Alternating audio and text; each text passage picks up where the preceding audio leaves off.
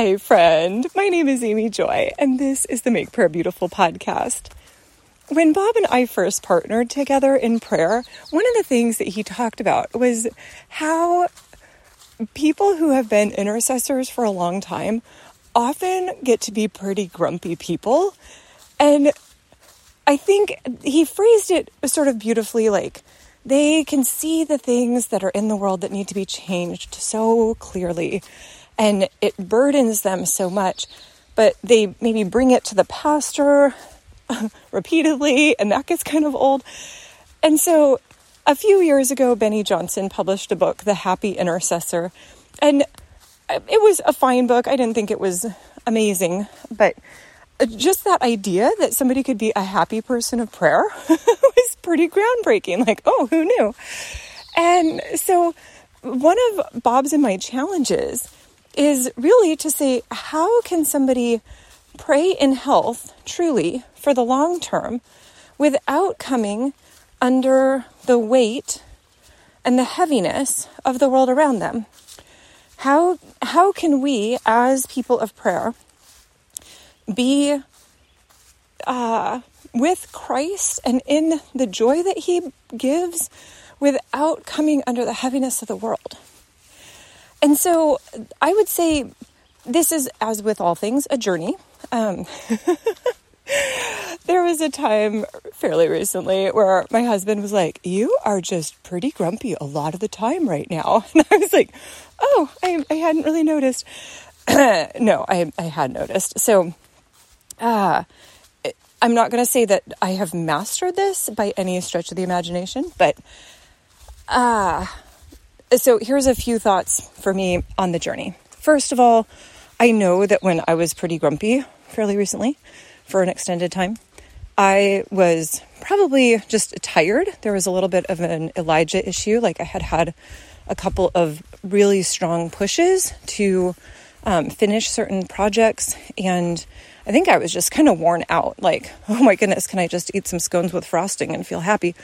But in that, I think I also allowed myself or partnered with something like a complaining spirit, which I don't feel like I normally am under that. But in that case, I did say, "Oh, I see you, spirit of complaining. I bind you and I send you to Jesus. And in the place of that, Lord, I ask that you would bless me with your contentment, with your peace." And so it would not surprise me. That wasn't one I had heard of before, honestly. So anyway, but I feel like there's probably other things related to that: grumbling, murmuring, just discontent in general. So I would just submit that as a possibility, that there probably are some kind of malevolent spirit like that could be there to take you out. Then I think also, it's so interesting how often our greatest gifts can also become our greatest weaknesses. And so if we are very open to the needs around us, that is a gift. But it's very easy then to have just kind of, if you think about it as backpacks, like, oh, everybody's just giving me their backpacks. I have 50 backpacks and I can't stand up anymore. So the reality is we need to just always be handing the backpacks to Jesus. Our backs are not strong enough, but his back is so strong. So I actually picture it like a backpack or something physical, tangible that I hand up to Jesus. Like, this is too heavy for me. You are stronger. Your shoulders are stronger. Your back is stronger. You need to carry these things because it's too much for me. And I always like to, just as a courtesy, say, if you need me to carry this for a little while, you're welcome to hand it back to me. I'm not trying to not fulfill my whatever portion of my walk. I think it's so beautiful that we're yoked with Jesus. My yoke is easy and my burden is light. And if you think about it, where you have the two oxen pulling together in the natural, they want those to be as evenly paired as possible. But I think the picture in the scriptures is like, here's Jesus so strong, and kind of like we're just walking along with him, and like he's even carrying the weight of the yoke is kind of how I picture it. And yet we are still working with him. And so I think there's a level of saying, oh, it's not that we just like go and sit in a hammock and sip Mai Tais, which I don't even know what that is. But anyway, like we're not sipping lemonade, but there is a level of still co-laboring with Christ, which is so beautiful. But it shouldn't be burdensome, I guess, is what I'm saying. And that's not to say that there's not times of grief. I think if you're dealing with grief, that's extremely fatiguing. And so with that, then you walk that out with Jesus. Like, he understands about grief. He understands about disappointment. He understands about personal betrayal.